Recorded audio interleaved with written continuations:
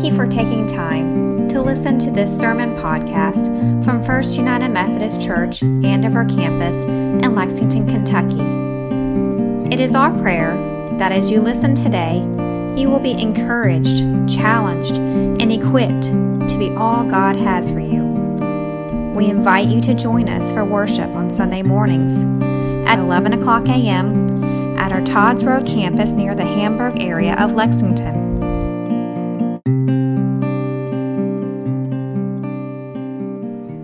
I have a real problem with Starbucks right now. The church has been going after Starbucks for a few years. They switched to Holiday Blend. Their cups don't have all the symbols that people have been wanting for, but I have a whole different reason Starbucks is on my naughty list this year. They are our church calendar without us even knowing it. Think about this. Throughout the year, their flavors kind of tee us up for what the church should be about. Throughout the year, they invite us into different parts of the world and different flavors. Come Easter time, they bring out the special lemonade refreshers. You can get a mango passion fruit peach tea. Delicious. Very Easter flavor, right? They go through the summer with these kind of standard offerings they bring back every year, this time where the church is in the season after Pentecost, where we kind of just live out our ordinary lives as the church. And then they climax, about time Christ the King Sunday arrives, the pumpkin spice latte. The king of all Starbucks drinks has a rose, whatever, it's here. And they carry us perfectly through the calendar, right? And then they fail us. They jump straight from the PSL, which is the drink, to the peppermint mocha. Hey, I like a peppermint mocha as good as anybody else. This is a drink, though, that we should long for. After you've had your pumpkin spice latte, Starbucks should give us a season where we get nothing but Pike Place drip coffee with soy milk. No half and half for you, no unctuous delicious oat milk, almond milk, and espresso are gone. This should be our Advent beverages. But instead, we get a peppermint mocha and a cranberry bliss bar. They have failed us for Advent. So for the next 4 weeks, every time you go to Starbucks, I want you to order a drip coffee with soy milk. None of this cheating and experiencing the milk and honey of new creation with oat milk or half and half. Drink this drink and long for your peppermint mocha. I think it works. When this came to me, it was a great picture for me of what the church is called to in Advent versus what we experience in the world. We're in our first Sunday of Advent. Bill is waiting for me to say, Happy New Year! Happy New Year. It is the new liturgical calendar. We are back in year A of a 3-year cycle where we start our year in anticipation. We sit in this season that bridges the gap between a time of flesh and a time of spirit. We stand in this moment of waiting and penitence and reflection. I was telling the group in Sunday school, these candles were a creation of the Christian bookstores with the themes of hope, joy, peace, and love. And these are beautiful themes, and we should absolutely draw upon them. But traditionally, the themes of Advent are heaven, hell, death, and judgment. That's a different kind of wreath, right? I love our beautiful blue paraments that call us to the hope of the incarnation, and Mary's, blue tends to be our Mary color and invites us into the story of the Magnificat. But purple has historically been the color of Advent because it's a season of penitence, a season where we reflect on our need for God. Advent stands us in this time of flesh and this time of spirit. This time where we can reflect back on what Christ did for Israel and what Christ has done for us. And we can look forward to what Christ will ultimately do when he makes all things new. We stand in this season and are reminded that there aren't just 2 actors in the grand story of Scripture, there are 3. So often we read Scripture and we say, It's God and people. God is just looking at them, and they are failing at turn after turn, but yet there's a third actor in Scripture, and it is the evil one. God is never against us. He's instead fighting the effects of sin and death in us. Advent is a season where we name that there is a cosmic battle between the one who is creator and the one who seeks to destroy creation.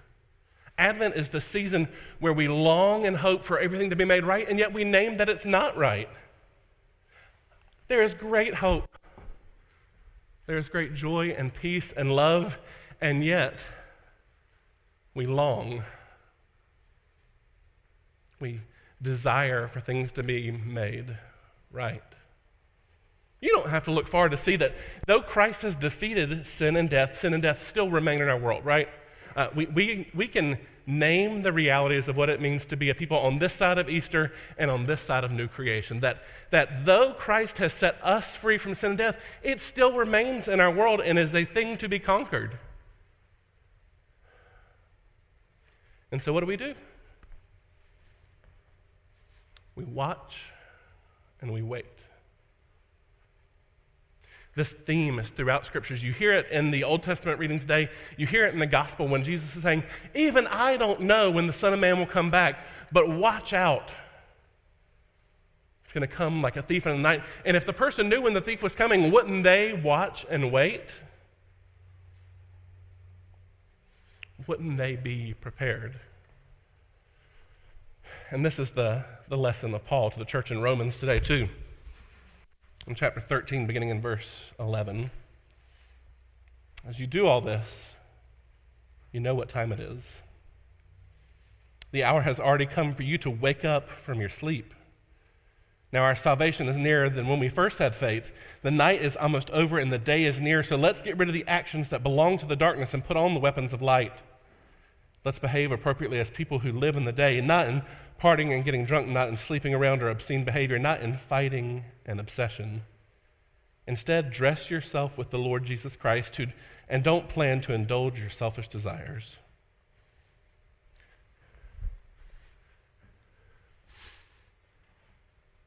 The church in Rome has just undergone a pretty dramatic change. After the Jewish Christians were driven out of Rome, they're now being allowed back in. And this church is trying to figure out how to live together. This group of Gentile Christians who are powerful, who have remained in Rome, who have built up status in society, and these Jewish Christians who are weak in terms of what the world would say is power, but who claim the promises of Abraham and this lineage of being God's people, and they are fighting each other and fighting the world. Though they can't agree with how they should live together, they can all agree that the world is pretty fun around them. And Paul says, first of all, watch and wait. Love for one another.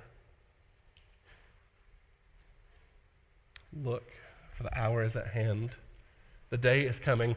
There is less time than when we first loved God. Now, this is the tone of the whole New Testament. Any epistle you get to, their anticipation is that Jesus is coming back in their lifetime.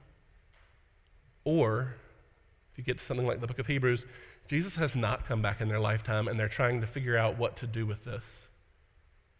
They had no conception that the church was going to spend the next 2,000 years waiting and watching. And yet it is the exhortation to us. Until that time when Christ returns, until that time when we feast at his heavenly banquet, be on guard. It wouldn't be a Pauline exhortation without a vice list. He gives us this list of things that we're to find ourselves in, where our lives, instead of being lives of drunkenness and partying and sex and getting drunk's in there twice, I think, and obscene behavior, be on guard.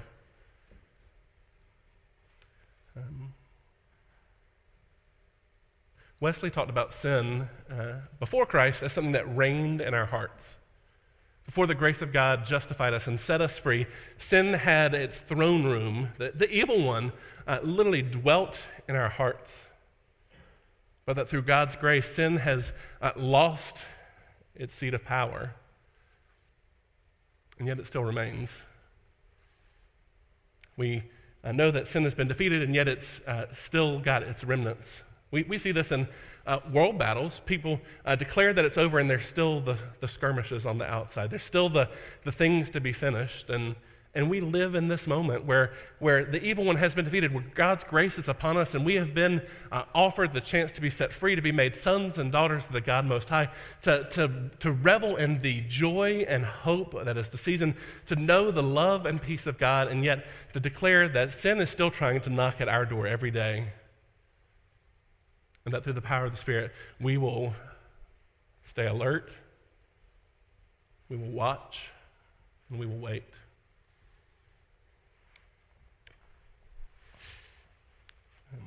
Every store you go into now has moved on.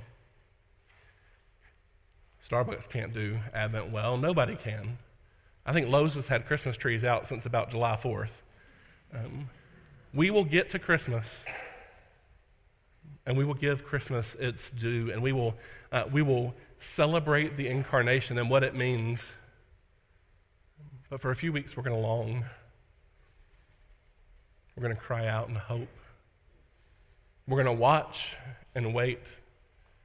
While we celebrate hope, joy, love, and peace, we're also going to interrogate our hearts and say, what is the deal with sin and death and heaven and hell? We're going to ask questions about what does this mean for us as the church going forth from these walls in a world where peppermint mochas are at hand. How are you going to watch? How are you going to wait? How are you going to battle against sin that is knocking at your door? How are you going to give thanks for what has happened while hoping for what is to come and living right in the middle where sin remains? This is going to be the sermon for 4 weeks in a row, friends. How do you watch? And how do you wait? Let's pray.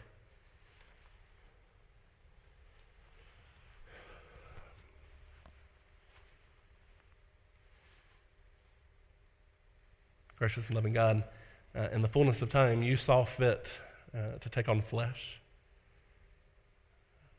to become incarnate as a little baby, to live in a place and amongst a people, to fulfill a hope that Israel had, and to ultimately bless the world.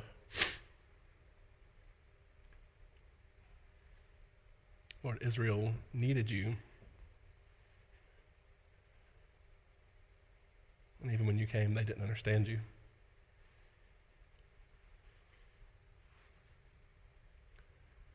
Lord, we need you. And we don't often understand when we have you.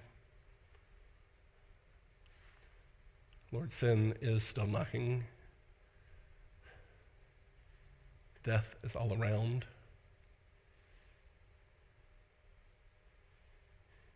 We cry out, come, Lord Jesus. We cry out, save us, God.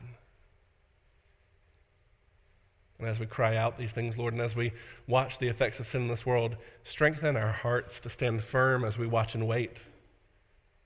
Fill us with your Spirit that we might be made a holy people, that we might be truly sanctified and set free in perfect love of you and of our neighbor, and that as we go out into the world might see you in and through us. Lord, use this season of penitence and reflection to refine our hearts and to fill our spirits. We pray all this in the name of the one who is our Lord and Savior, Jesus Christ, and by the power of your Holy Spirit. Amen and amen.